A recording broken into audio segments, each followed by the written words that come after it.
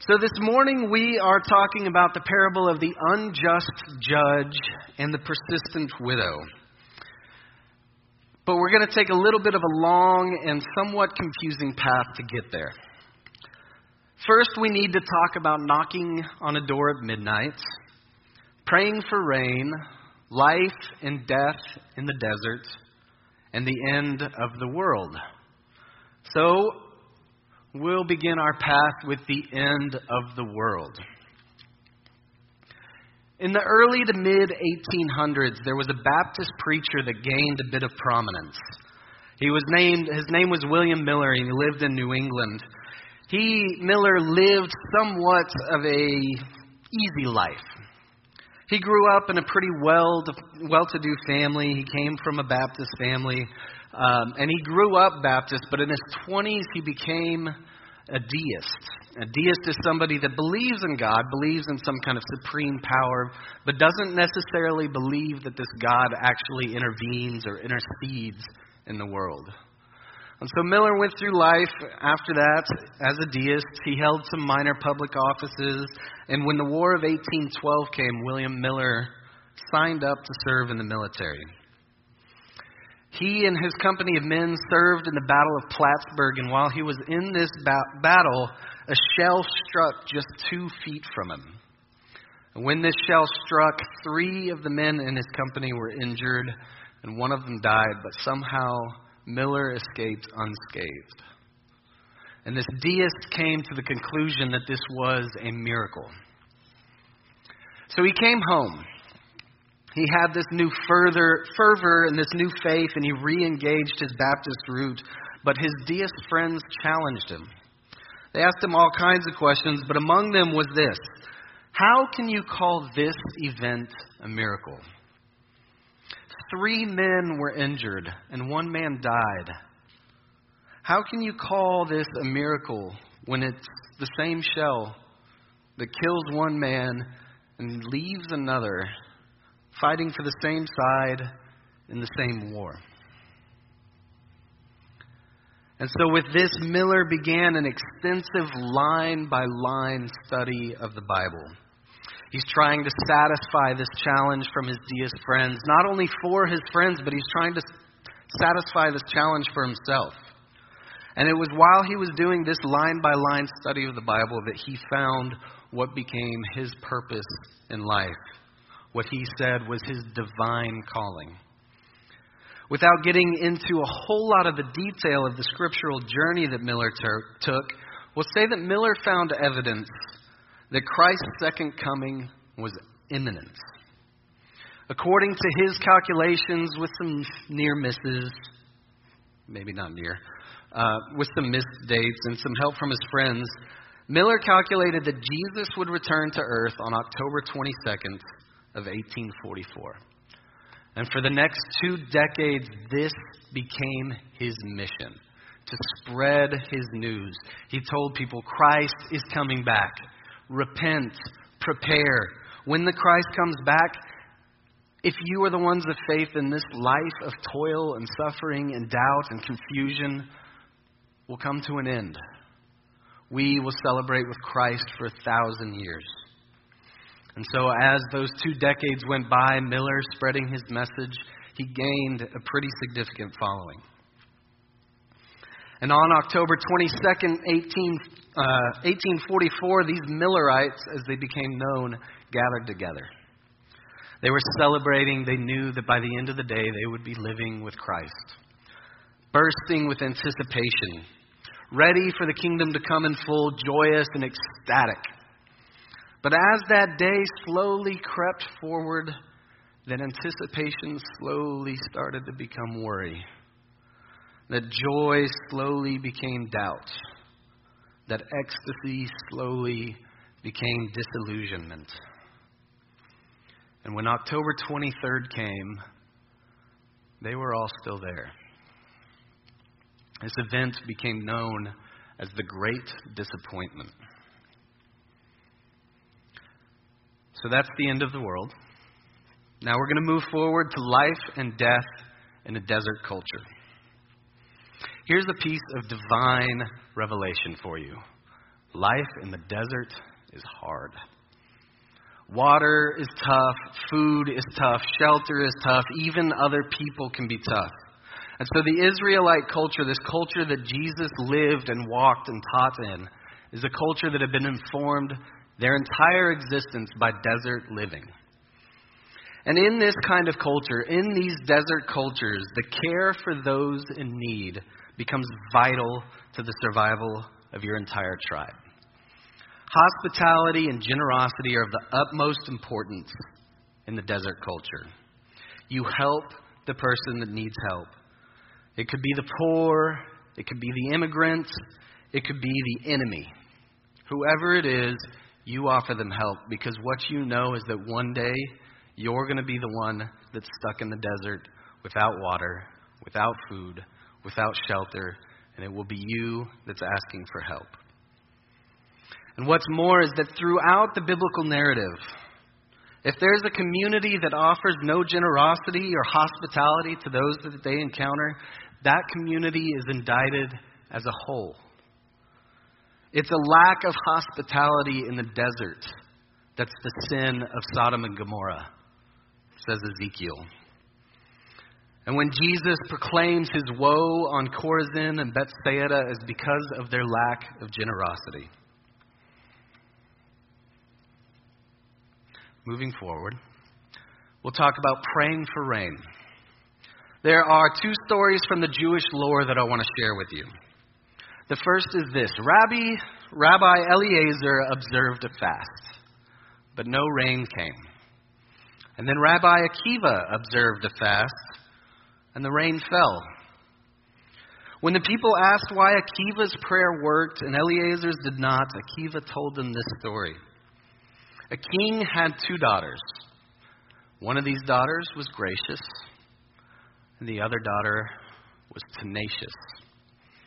When the tenacious daughter wanted something, she would go before the king, and before she even got to the room, the king would say, "Give her whatever she wants, so she will go away." But when the gracious daughter came and wanted something from the king would prolong the conversation, holding back that which the daughter wanted so that he could have more time in conversation with her, enjoying her company. And this is the second story. This one might be a little bit more familiar. The people of Jerusalem once asked a man named Honi to pray for rain. Honi was known as a man that was like a son in the house of God, and so they knew that if any man could pray for rain and have that prayer answered, it would be this man. So they asked him, "Pray for rain for us, Honi." Honi was a little full of himself. "Okay, go home, prepare your homes, prepare your fields, because you don't want them to be damaged in the storm that's coming."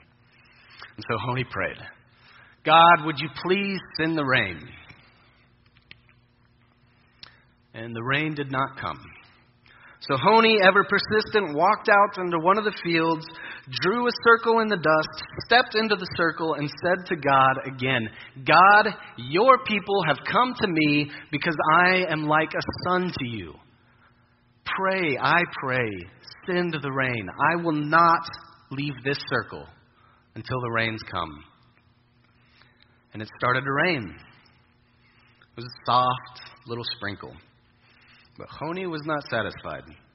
So Honi once again rose his hands to the heavens and he said, "God, this is not the rain that I pray for. This is soft. I pray for the rain that fills our cisterns, for the rain that will nourish our roots deeply." And the rain became violent. But Honi still was not satisfied. He said, "God, I did not pray for this rain either. I want the rain of health and blessing. This rain is flooding our homes and tearing up our fields." And the rain softened and became a slow and steady downpour that filled the cisterns and watered the fields. And as Honi was just stepping out of that circle, by the way, he became known forevermore as Honi the Circle Maker. As he is stepping out of this circle, the local Rabbi Shimeon, comes running up to Honi and he says, "How dare you approach God with such brazenness? If I didn't know that you were like a son in God's house, I would excommunicate you for such nerve." brazenness, tenacity, nerve, persistence. In these two stories, these are all the same Hebrew word. Everybody say chutzpah. Chutzpah. Good. This is a Hebrew word that means bold persistence, determined perseverance, brazen tenacity, or even raw nerve. And it's in these stories, it's because of the daughter's chutzpah that the king grants her wishes. And it's because of the chutzpah of Rabbi Akiva that the rain fell after the fast. And it's because of the chutzpah of Honi that the rain comes. Now we'll move forward once again. Knocking on a door at midnight. Trey read a scripture, we all read a scripture at the beginning of the service that came from Luke chapter 11. And in this story, the way that Jesus tells it, he says that you go and knock on your neighbor's door in the middle of the night. You're looking for some bread to share with your own uninvited guest. This neighbor, however, is comfortable. He's in bed with his family, and he has no desire to fulfill you or your visitor's needs at the cost of his own comfort. Now remember something.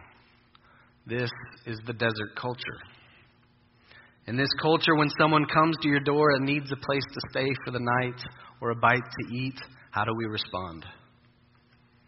We help them. And so in this story, you are trying to fulfill this tradition, this scriptural instruction. But you come to your neighbor, and your neighbor has no regard for you. Your neighbor has no regard for your visitor. He has no regard for this tradition or this duty or this scriptural instruction. And then the implication in the story is that this neighbor doesn't even have regard for his own community. And yet, Jesus says that even though this neighbor will not open the door for you for your friendship, he will nonetheless open the door and give you the bread. Did anybody catch why it is that this neighbor will open the door when we read it?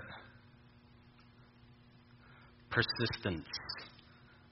Any guesses what that word is in Hebrew? Chutzpah. Right. So let's look at the context of this story. At the beginning of this chapter of Luke, chapter 11, the disciples asked Jesus, "Lord, will you teach us to pray?" And Jesus responds with the Lucan version of the Lord's Prayer. "Father, hallowed be your name. Your kingdom come." And as Jesus goes on with this prayer, he elaborates it with this story. You knock on your neighbor's door at midnight. And you keep knocking. And you knock and you knock and you knock with chutzpah until this neighbor opens the door and gives you the bread. Ask and it will be given to you. Seek and you will find. Knock and the door will be opened. Now I know that statements such as this about prayer are often met with a little bit of doubt. I have heard people say things like this. I've prayed for this, for something, for years, and nothing's changed. I've tried to do something about it, and yet this problem persists. Why is this prayer not working? And what I find interesting about the way that Jesus explains prayer is that as he explains it, you're not just speaking to God and asking him for help. You're asking, you're seeking, you're knocking. You are the one doing this with chutzpah because you are the one that's trying to feed an unexpected visitor. I saw a quote this week that was attributed to Pope Francis that I think makes a lot of sense here. Pope Francis says, you pray for the hungry, and then you feed them. This is how prayer works. So I think that that is the kind of prayer that Jesus is talking about throughout Luke. Prayer is talking to God, asking for help, asking for justice, but it's so much more. Prayer is involving yourself in the answer. Prayer is living a life of faith that seeks to tangibly bring about justice in a world that desperately needs it. And if you pray in such a way, with this chutzpah, if even this unloving neighbor will open the door to you, then how much more will the God of love, the creator of the universe, hear this prayer? And so now we are finally ready for the parable of the unjust judge and the persistent widow. Well, kind of. Our parable is found in Luke 18, but we do need to take a quick dive into Luke 17 to get a little bit of context for the story. In Luke 17, some Pharisees come to Jesus, and they ask Jesus the question. Not just a question, but the question that their lives were revolving around. They say, when will the kingdom of God come? For these people living in this place, in this time, this is not just a question of faith, but this is a question for which your whole life has meaning in this question. When will the kingdom of God come? When will we no longer be oppressed? When will we no longer have to sit under the unjust Romans? How long will we have to toil in this life? When will we have food enough to eat? When will we have clothes enough to wear? When will we have enough homes for all of the children of Israel? We're faithful and we pray and we sacrifice and we're generous, and yet it seems as if nothing changes. The world is as it always was. Remember also that when Alexander Shia was here, he taught us that the Gospel of Luke was written to a young Christian community. A community that had recently been schismed from its Jewish roots and has just had to learn how to stand on its own apart from its mother. And this community had the same questions. When will the kingdom come? When will the Messiah return? When will the world change? And Luke's response to this Christian community and Jesus' response to these Pharisees comes in two parts. The first part is this.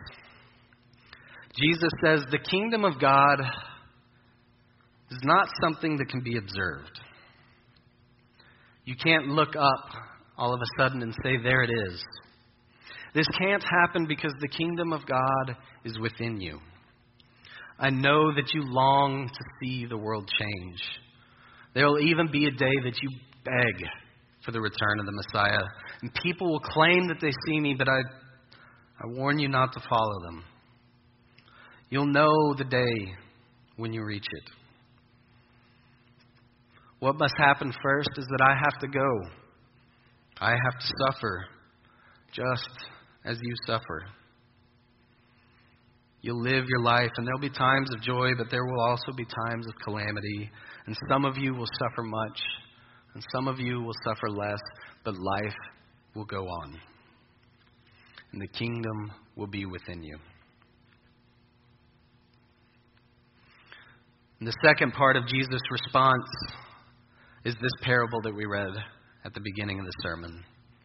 In a certain city there was a judge who neither feared God nor had respect for people.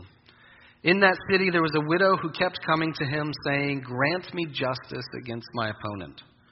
For a while he refused, but later he said to himself, "Though I have no fear of God and no respect for anyone, yet because this widow keeps bothering me, I will grant her justice, so that she may not wear me out by continually coming." Luke says that Jesus tells this prayer so that the disciples would always pray, never give up. And so considering what we've talked about today, the end of the world, life and death in a desert culture, praying for rain, and knocking on a door at midnight, in light of this, what might we say about this parable? What can we say that we learn from the judge? The judge is portrayed as a man that has no love of God and no respect of people. The Shema for the judge, means nothing. And yet, like the neighbor with the bread, he grants justice to the widow. How much more will the God of love, the God that has created each of us in this room, listen to our prayers? And how might we describe the widow? She's got chutzpah. She sees the need for justice and she pursues it with such a tenacity that the judge is scared that it will never end. What might we say about the community that these two people live in? This is a widow without the means to even bring somebody to represent her in court. And this is a judge with no respect for people and no love of God. This is a community that has lost touch with its biblical instruction and its cultural charge to care for the stranger, the orphan, and the widow. This community has lost faith on their long journey. And what can we say about prayer?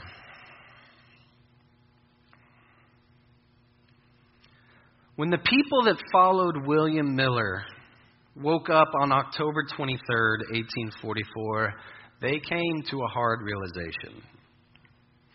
The vindication, the justice, the shalom, the peace that they were seeking did not come.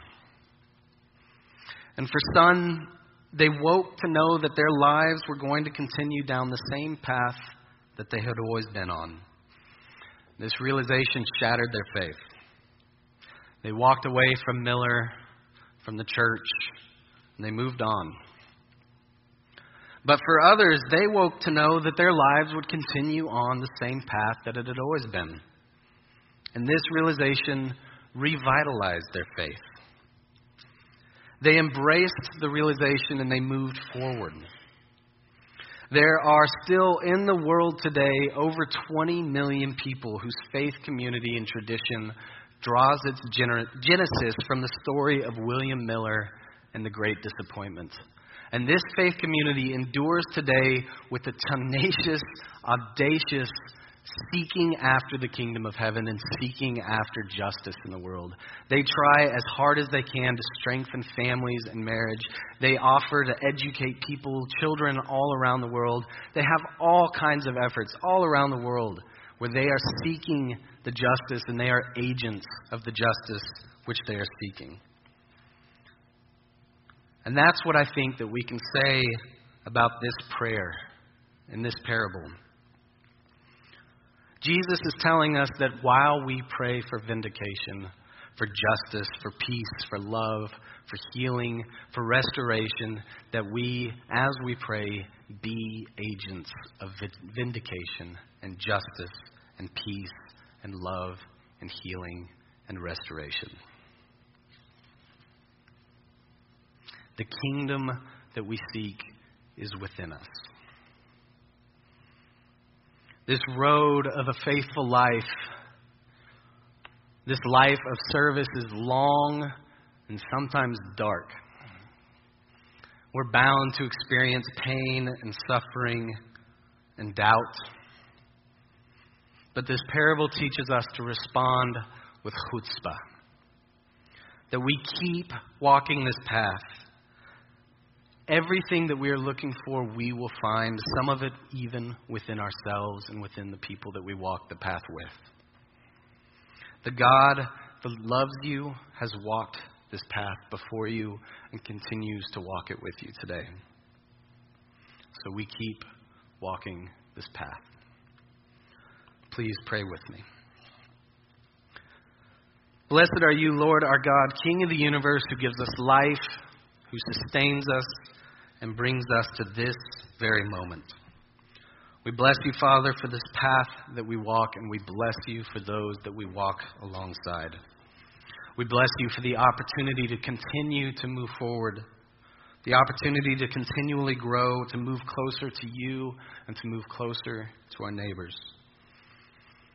Father, we pray that as we go from this place, this prayer would not stop. We do long to see this world changed. We long for your shalom, and so as we go, may this prayer not cease. May we be agents of shalom in a world that seems on the brink of chaos. May we love and feed and clothe and befriend our neighbors. And may your kingdom come on earth.